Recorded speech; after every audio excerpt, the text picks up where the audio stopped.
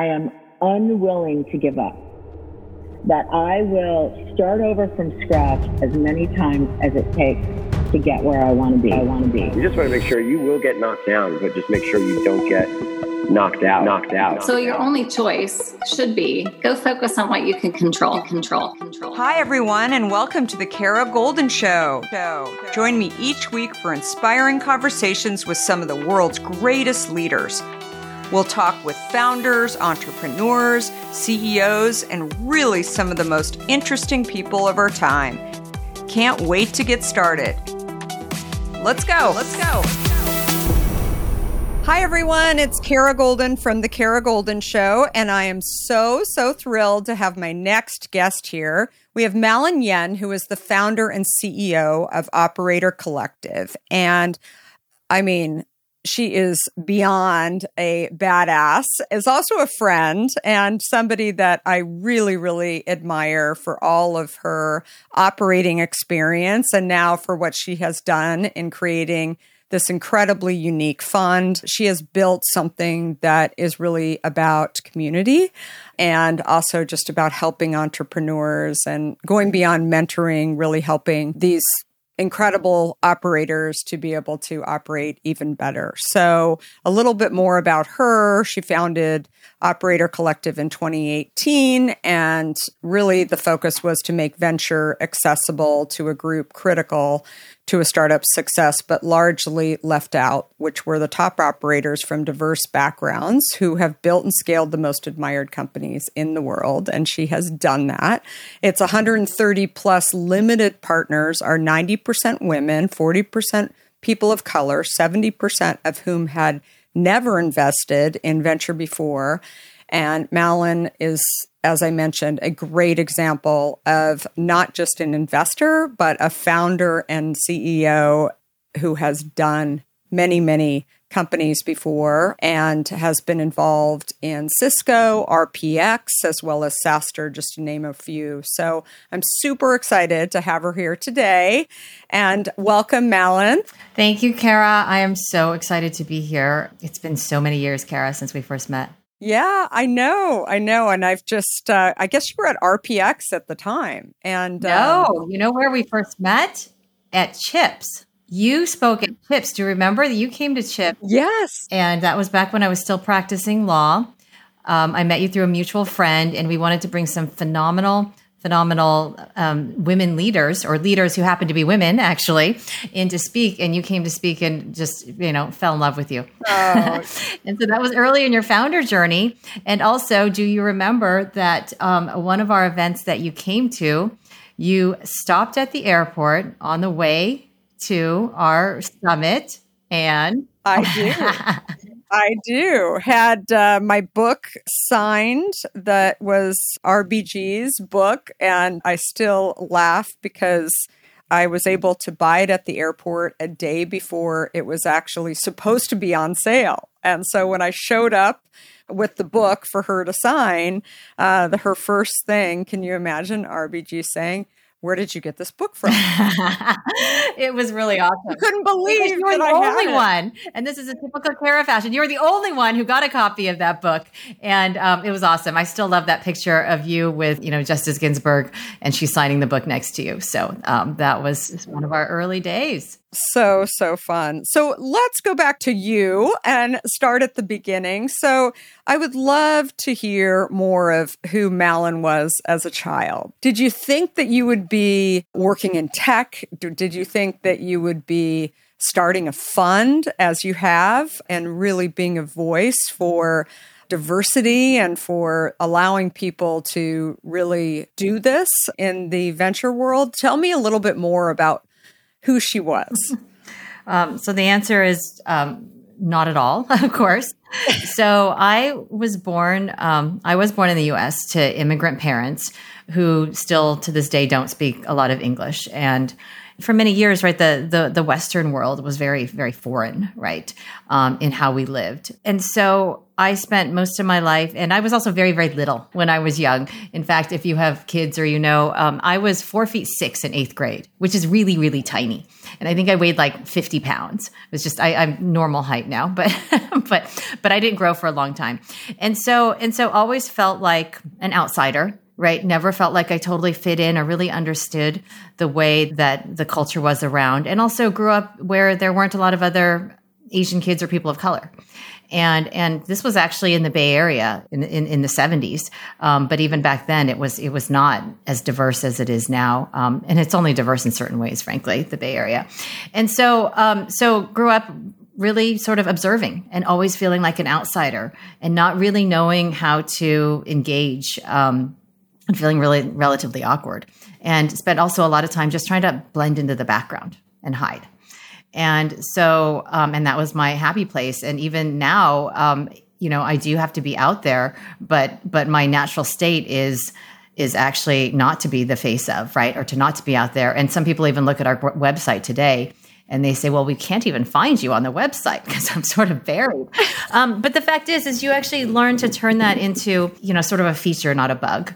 Because the fact is the things that I've built, the things that I have passion about are about building around a community, right? As opposed to one person or two people or three people, but it really is about the community. And for Operator Collective, it's the collective group that makes us what we are today. Well, and that's how often have you thought about learning a new language only to be stopped by that memory of yours from the last time you tried to learn a language when it didn't go so well? Okay, maybe it wasn't a language that you were interested in learning, or perhaps all those poorly written textbooks in your 6th grade class weren't that well written after all. I have a great tip for you. It's called Rosetta Stone. Rosetta Stone is the most trusted language learning program around, available on desktop or app, no matter where you choose to learn it or what platform you choose to learn on. Rosetta Stone works, and it truly immerses you in the language you choose to learn, quicker and easier than you ever imagined to. Maybe you're getting ready to travel abroad this summer and you want to learn a bit of Portuguese, let's say, before your trip. Rosetta Stone can help.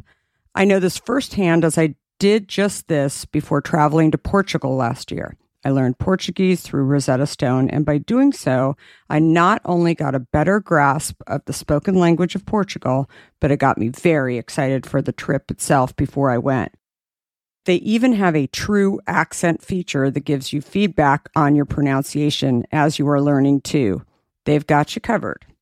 Rosetta Stone's trusted experts are the real deal. They've been helping people just like you for over 30 years. Helping millions of people to learn Spanish, French, Italian, German, Korean, Chinese, Japanese, Dutch, Arabic, Polish, and my favorite, Portuguese. The lessons are 5 to 10 minutes long and include practical exercises so that you can pick up the language naturally, first with words, then phrases, then sentences. No English translations either, so you really learn to speak, listen, and think in the language you are focused on, helping you get the long-term retention you are looking for. And who wouldn't want that? Don't put off learning that language. There's no better time than right now to get started. For a very limited time, the Kara Golden Show listeners can get Rosetta Stone's lifetime membership for 50% off. Visit rosettastone.com/today. That's 50% off, unlimited access to 25 language courses for the rest of your life. Redeem your 50% off at rosettastone.com/today today.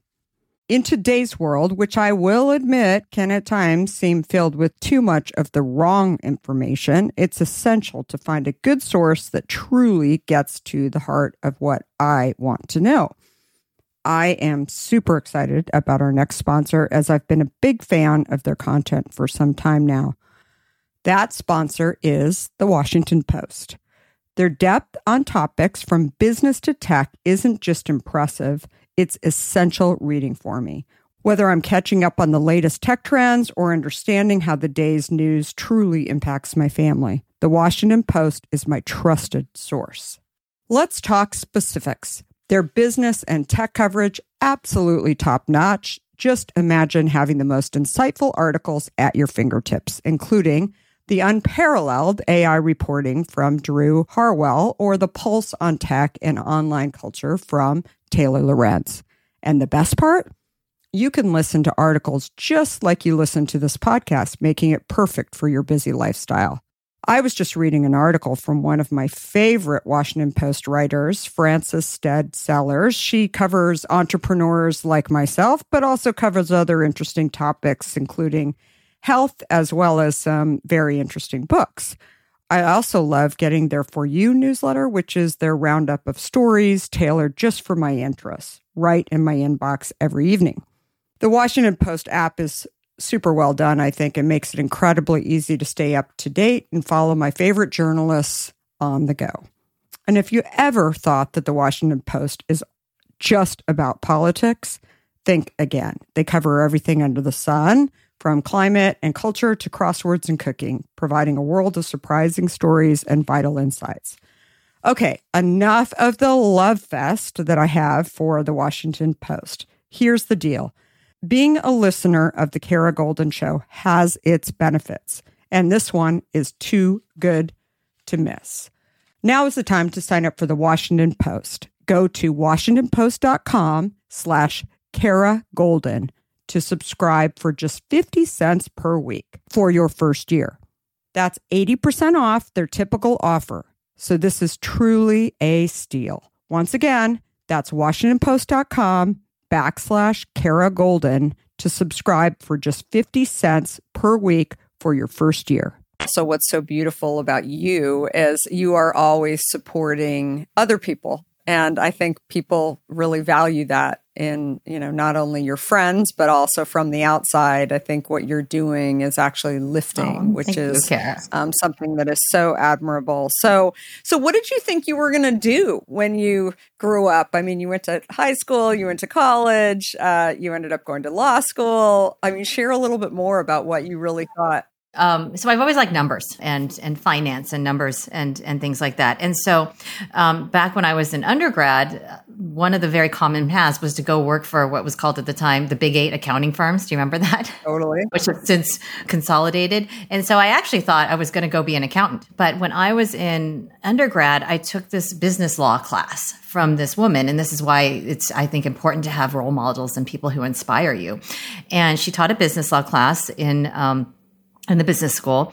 And she was this amazing, amazing woman who lived in San Francisco, who would come down to be an adjunct professor.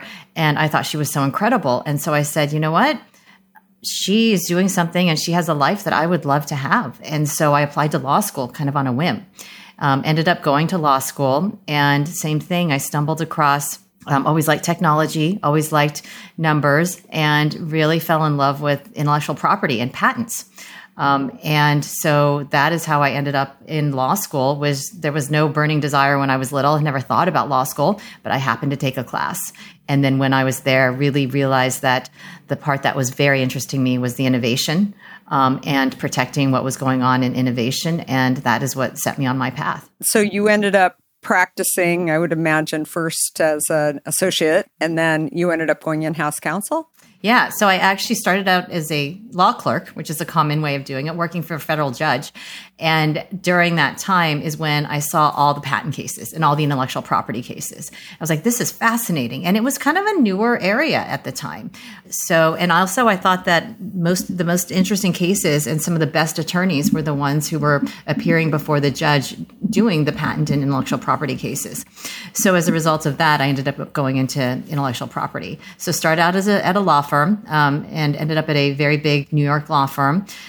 Really learned a ton from that, but then realized, wow, I would really like to work for a company and really be part of building the business as opposed to being a little bit more on the outside as a service provider, and ended up joining Cisco as the second patent hire there. And so what we like to say is, at Cisco at the time doubled its department, right, with my addition. And so that is kind of what set me on my path.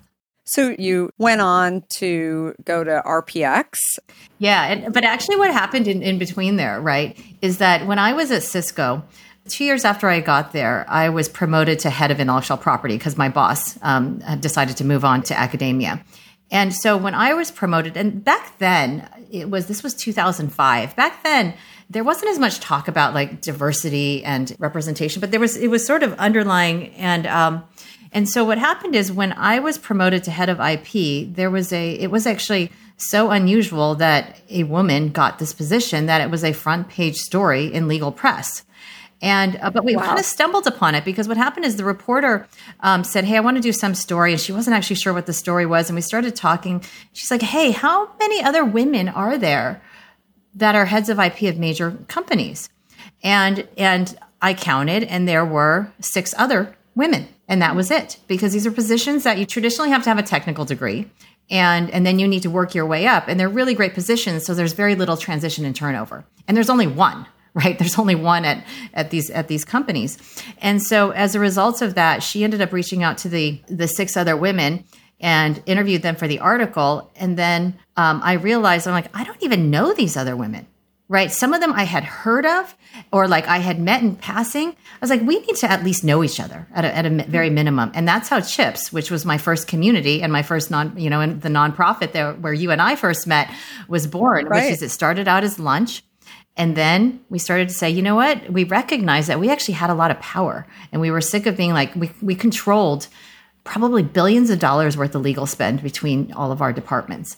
And we were tired of spending that with just the same group of homogenous attorneys who would pitch us, who didn't look like us, and who were the ones who were then rising up the ladder and then becoming the people of power in law firms and et cetera. And so we thought, you know what, beyond just having lunch and getting to know each other, why don't we try to reach out and bring together this broader community, which became CHIPS. And so CHIPS is now a full-blown nonprofit. It has 5,000 members, 22 chapters around the world. They do amazing work and, incredibly proud of what we created. And what I'm also really proud is the next generation that's taken over CHIPS has taken over from the original founders. And, as a founder, if you are able to do something like that, that's incredibly rewarding.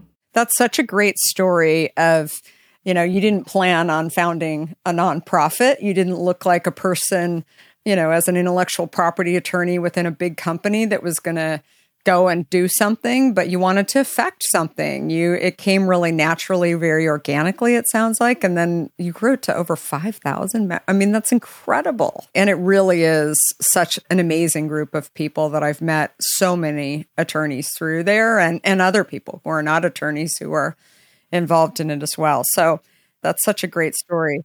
So why did it take you so long to do this? Yeah, it's like everything, which is nothing is actually planned, but you see a problem or you see something that you're passionate about and you can't stop thinking about it. And you can't stop thinking, okay, if I can just do this. And sometimes it helps actually to not think too much about all the work it's going to take to do it, because then it just might be too daunting. I mean, I say that about people who have kids. I'm like, don't think about how much work kids are going to be, because no one would ever have kids. Actually, that's what I tell my kids, if you thought about it, but you love it. And same thing with Hint, I'm sure, right? It's like, it is so much work and you put so much time and energy. It's incredibly rewarding. But if, logically you thought about it in advance, you might not necessarily choose to do that path until you actually do it and you realize, okay, it is worth it. And so it's the same thing with CHIPS. I didn't go into CHIPS thinking, okay, I'm going to plan a nonprofit and I'm going to grow it. It was just like, we need to do this. We need to change it. And then you bring other people along who, I have six co-founders with CHIPS, and together we built this up. And it was to affect change. And it was incredibly rewarding because people came in and said like, wow, this community did not exist. I feel like I found my people for the first time. I feel seen. I feel understood. I feel like this is making a difference. But there was something about CHIPS that was bothering me. That actually leads back to how the path ultimately became to lead to Operator Collective, which is what I wanted with CHIPS and what my co-founders and I wanted was that, gosh, if the women just got to know each other better, then business will happen. And we won't just see the same group of homogenous people pitching us again and again. And so while people loved hanging out with each other, they got to be friends. We swapped maternity clothes. I have the play set of one of my co-founders in my backyard still, but business wasn't happening the way that I wanted it to. And so I was so sort of frustrated by this. I started just interviewing people and so like taking a survey and saying like, what's going on? What's what's happening here? Because what I had been observing also in the background is that I'm generalizing here, and I'll make lots of generalizations.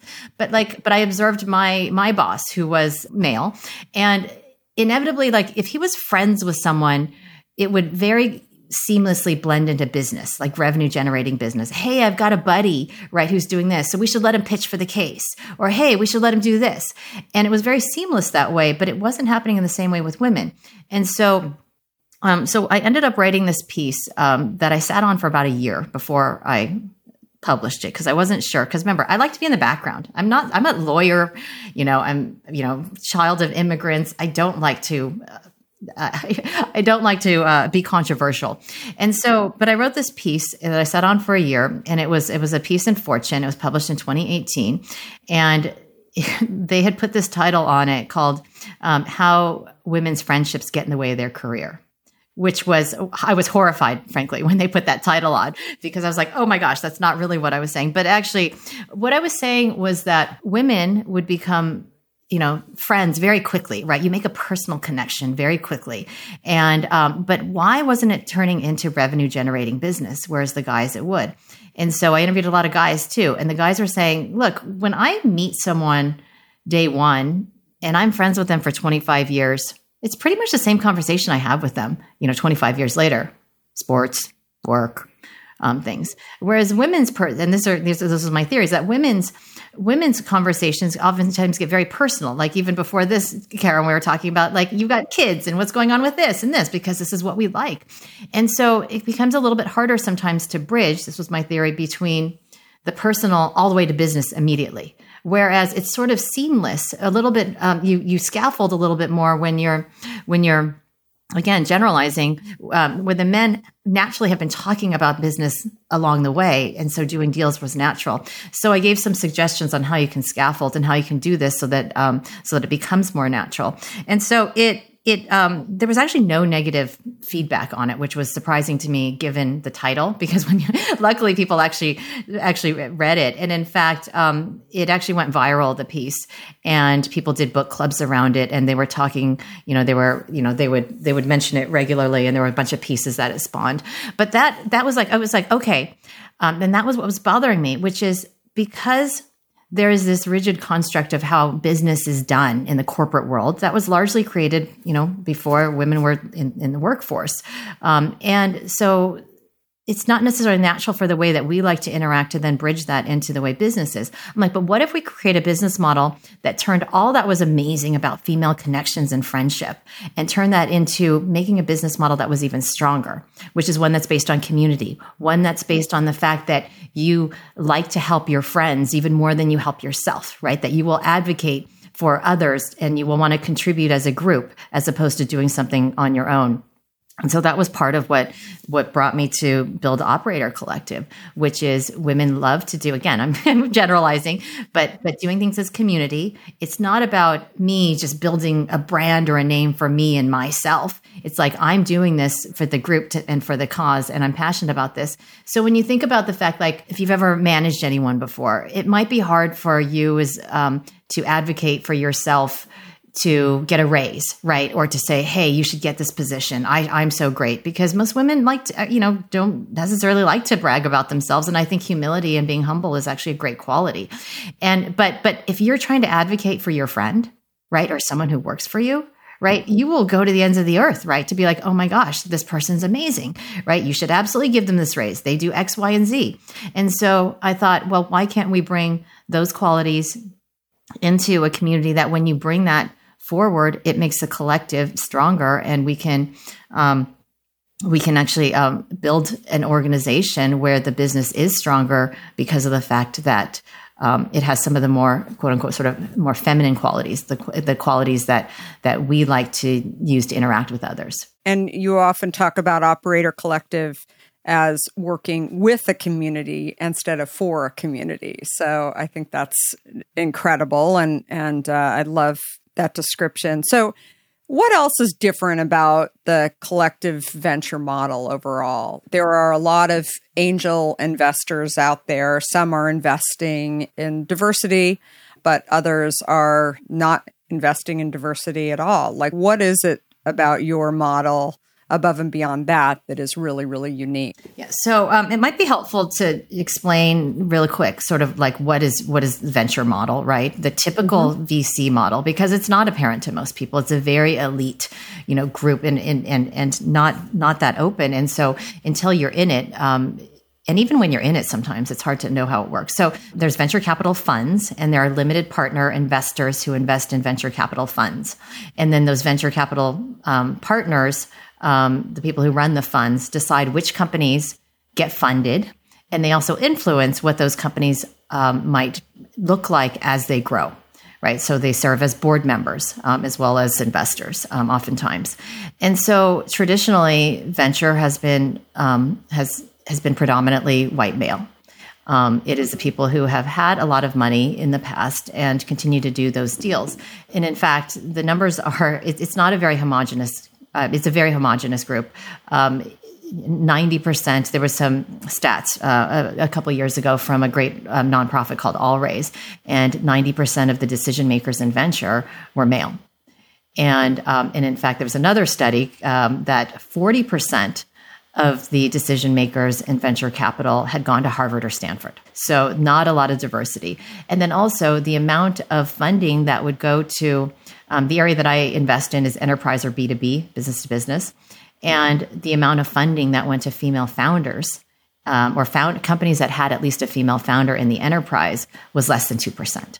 So when you think about the group of people who control the money and then decide which companies to invest in, it's not that they're intentionally trying to exclude the women or exclude the people of color. It's just often very natural that you tend to gravitate toward people who are like you, right? That's your natural network. You're comfortable with those, and there's pattern recognition there.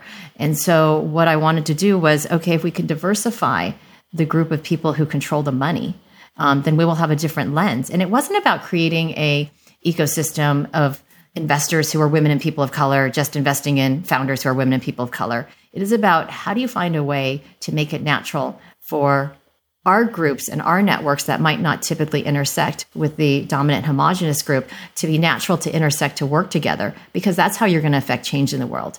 And most of those people who are part of that dominant homogenous group, again, they're not trying to exclude. That is just who their natural network is. And so they want to be part of the solution. And they also see that there's incredible value of being able to tap into this incredible talent, a group of talented people who otherwise they might not have access to. And so that was one aspect of it. But at a fundamental level, I'm a builder of businesses and business models. I've launched a number of companies and products. And so I knew to affect change, while nonprofits are amazing and impactful and very necessary in this world, that to drive deep economic change, there had to be a for-profit model that worked, where we were creating a product that people wanted. So it wasn't just that people were bringing us in because, hey, diversity is good.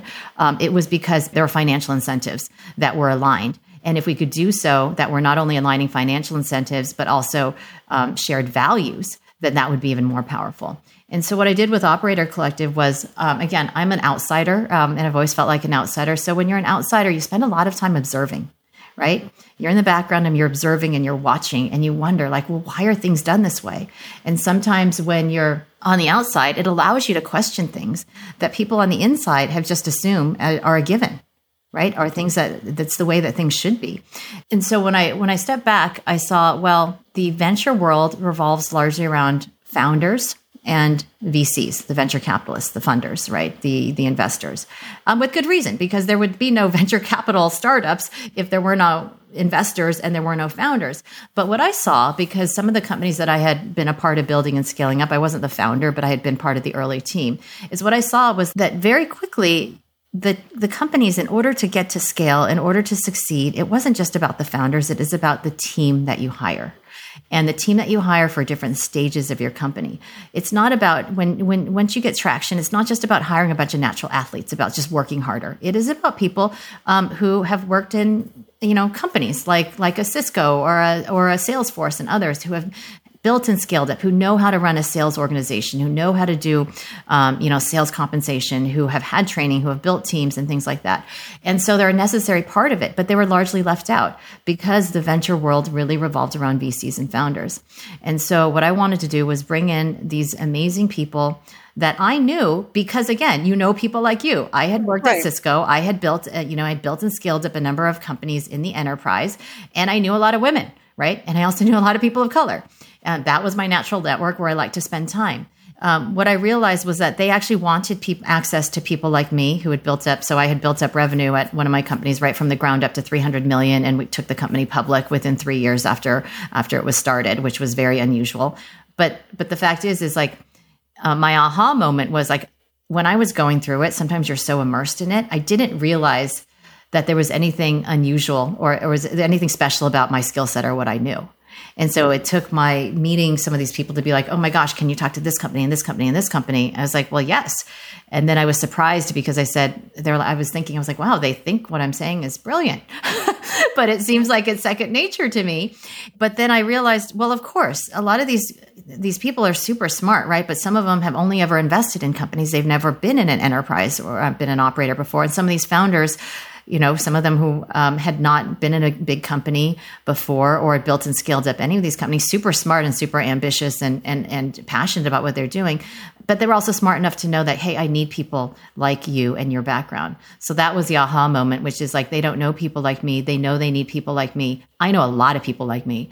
And so what if I could create a product, a fund, where we brought people like me who felt like outsiders, who were not did not feel that venture was accessible, and bring them in. And then we could we could look at companies together. We could vet companies together, decide what to invest in.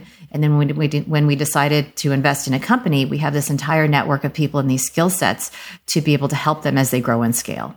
And so that's what Operator Collective is. What you're describing is really a support system. So it goes beyond just writing the check, and which I think is so key. So only a small percentage of capital, you mentioned 2% in the enterprise, is going to women. Do you feel like that's getting easier? I mean, I feel like there's more angel funds cropping up that are focused on diversity, but do you think it's getting easier or do you think it's getting harder? I mean, I feel like I would guess because there's more funds that it is easier, yet I think it's still hard. I think you're right. I think it is still hard, right? And it is still hard. And especially when the economy, right, and the macro environment is challenging. Because oftentimes when that happens is people do revert to what's comfortable, right? And what they know. Right. And they take the safe path. And the safe path often doesn't look like something or someone that looks different than who's done it before. I think there's recognition now. In the early days when I was starting and I was raising the fund, part of my pitch deck was explaining why diversity would help, why bringing in these people with these diverse skill sets would be good. And we never led with diversity, by the way. We led with the fact that you should want us to invest because we have the best skill sets and the most sought after experienced operators around. Oh, and by the way, yes, we happen to be 90% women, 40% people of color. And so, but part of it in the early days was explaining that, and that's a benefit, and you should want to bring people in because diverse teams outperform homogenous teams, day and night. Today, luckily, we don't have to have that part of the pitch deck anymore because people do recognize that diversity helps make for stronger teams. But it is still hard, right, to cut through the noise. Funding is harder than ever. There was a time when a few years ago when funding came a little bit more easily, but these days it's very hard to be a founder. And it's always hard to be a founder, but it's particularly hard to get to be a founder when the market's in transition the way it is. So I think that it's getting better, Kara, but it's certainly, we certainly still have a long way to go. Still challenging. So you had a successful Fund 1 and you're moving into Fund 2. What are some of the big lessons that you learned from Fund 1 that you're carrying into Fund 2?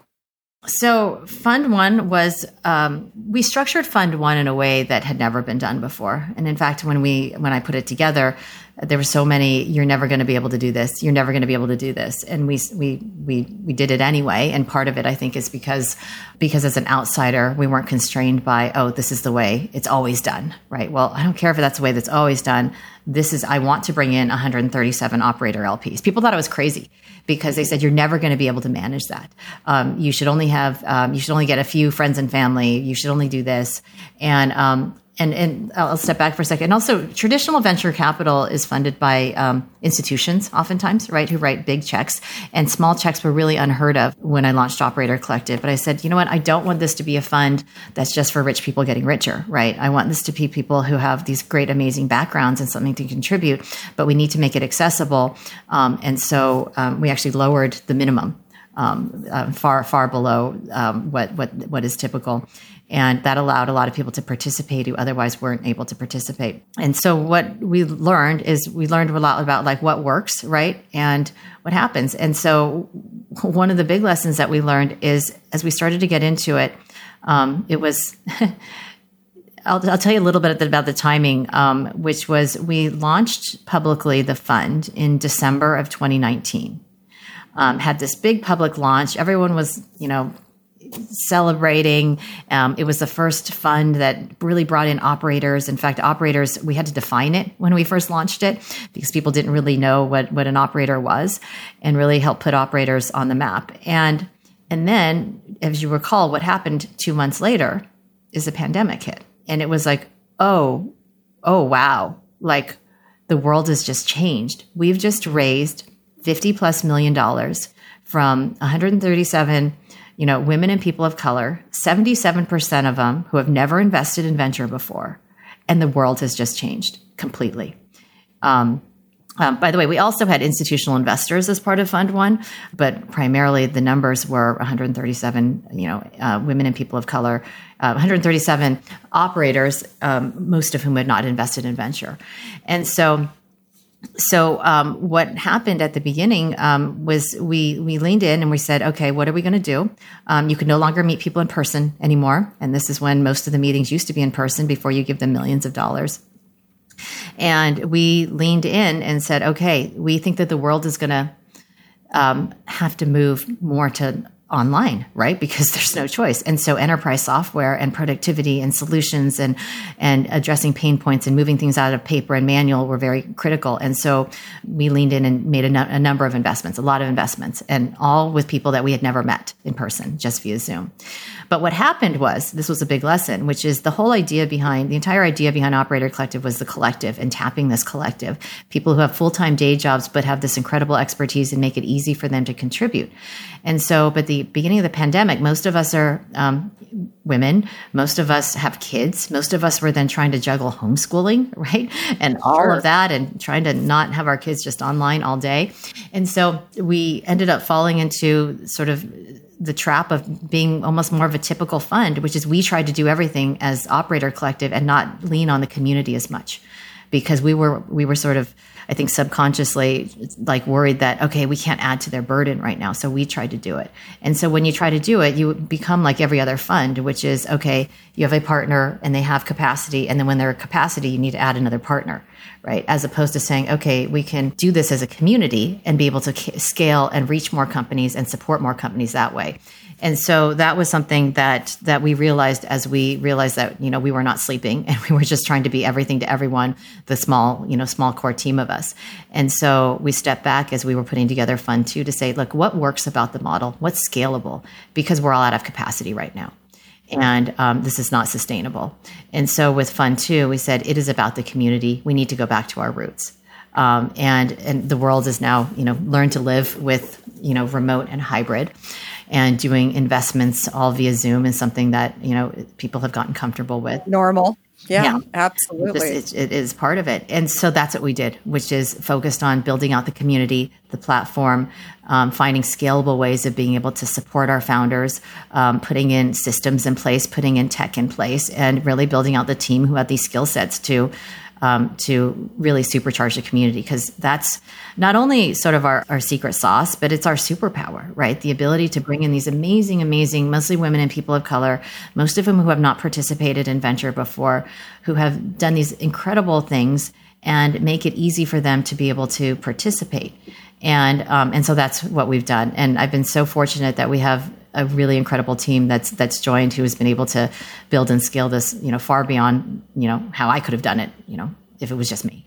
I love it. So just to name a couple of the companies, you have a lot of incredible investments that you've made. You had mentioned, you and I were talking about Guild is one of them. Can you name a couple of others that have just been a delight to be a part of it? There are so many, and some of them are very early stage, right? Because we start out, we're a multi-stage investor, but primarily focus on early stage. So some of these might not be everyday names yet, but Guild Education is one. Phenomenal founder and CEO, Rachel Romer, who actually started out as an investor and LP in the fund, and then we ended up investing in her company, and so it comes full circle. And she's incredible. There's another company called Ironclad. And so part of this is also leaning into what is it that you know. And so I was a lawyer, right? I had to deal with contracts, and Ironclad is in the digital contracting space. And part of what I wanted with this community too is that as we got to know each other and diversify and make it natural for people who might not intersect to know each other and work together, that they would end up hiring each other, either bringing on each other as customers or becoming board members. And we've actually had at least two of the community join Ironclad as two of the executives, the C-suite executives. But they're in the digital contracting space. There's so many great companies that we've been so privileged to be a part of. Some in the hardcore data space, cloud networking, reducing spend. But what we did was we went back to, again, you go back to what you know, which is I had lived and worked in the enterprise, worked for a big company, saw all the problems and the things that could be done more efficiently, the things that we were facing, and said, okay. And so that's what I brought to, and then my startup, right, that I was a part of was selling to subscription-based businesses, recurring revenue businesses to the enterprises. And so I brought that to what we were investing in, which is like, we know how to build and scale up enterprise companies, and also how to sell products to the enterprise, because most of the women who are part of, and people of color and investors who are part of Operator Collective have built and scaled up enterprise software companies. And so that's what we did. We leaned into that because when we first started this, people all assumed that we were going to be investing in consumer. And so many people just thought we were doing like hair, makeup, meal services. And again, I'm users of all those, and I'm so glad that people have found in them, but that wasn't our skill set. I am the last person to try and predict a consumer trend, right? It's not my background. It's not my superpower. It's not my skill set. I would never try to invest anyone else's money in areas like that. I love it. Well, this is, so motivating to hear you. As you were talking about your journey and your startup, right? Because this fund, while you're the founder and CEO of it, you're also figuring out new ground, right? Breaking new ground along the way that I think is just really incredible. I always ask, what keeps you motivated? Is there a quote that keeps you motivated? You've mentioned a few, like, I always say, if you know too much about the end or think too much about the end, you'll never get past the beginning. I think you touched on that, but also just focusing on what you know, and that there's enough out there that what you know can be focused on, which is what you're doing, which I think is absolutely incredible. But is there another quote when things get hard, because they're not always easy? And you've shared a few of the stories where, the pandemic hit, you had to figure out exactly how to live in this world and build in this world something new. But I'd love to hear from you if there is a quote that helps you get back up. Being a founder, life is hard, right? There are so many twists and turns of life, and being a founder is very, very hard, right? Different set of challenges. And so there's one thing that I always tell our founders and CEOs, which is part of being a great leader, a great founder, a great CEO, a great employee. Otherwise, is to be curious, right? And to seek out advice, to hear from people who have done that before, who have these experiences. And I think it's incredibly valuable to do that. And people will have very strong opinions, right? They'll say, no, you should always do this, or you should never do this. And I find that incredibly helpful. But what I also tell our founders is ultimately you need to trust your own gut and your own instinct, right? Because you know what that company is that you want to start, what you want to build, what you want it to look like, that vision of what it should be. So you put it all into sort of this cauldron and only pull out out of it what it is that you want. But the other thing is it's not just dismissing the naysayers, because I had so many naysayers when I was starting Operator Collective, which is like, oh, you're never going to raise a fund that's larger than $5 million. You should just focus on, friends and family because you don't have the right background. You used to be an intellectual property attorney. You weren't a VC for a long time, et cetera, et cetera. Or you don't have experience with this, or how are you going to deal with this, or how are you going to manage all these things? And so rather than just saying, you know what, I'm just going to ignore the naysayers. The fact is I heard what the naysayers said, because they weren't wrong in that it was going to make it harder, or I had to come up with a solution and to say, and also the fact is, if they were thinking this, other people were going to think it too. So if I was going to go out and raise money from someone, they were going to have these things too. So what are ways that I could actually lean into this and perhaps change or amend or adjust or evolve my business model to say, oh, that is an issue, or we know that that's the case, but we're going to do it. So that's what we did. So for instance, how do you manage 137 operator LPs? LPs, and it's very hard. You can't do that manually. So we made sure we had a tech solution to be able to do that, to automate things. And how did we raise, $50 million with a non-traditional background, which is I leaned into, well, what do I know how to do? I know enterprise companies. I know how to build and scale up enterprise companies. I know how to build communities. And so instead of saying, okay, we're going to do it, I knew that people were going to say, wait, can you really do this? So I started angel investing and starting to have a track record. And then I also built the community before I built the fund. And so it really kind of happened at the same time.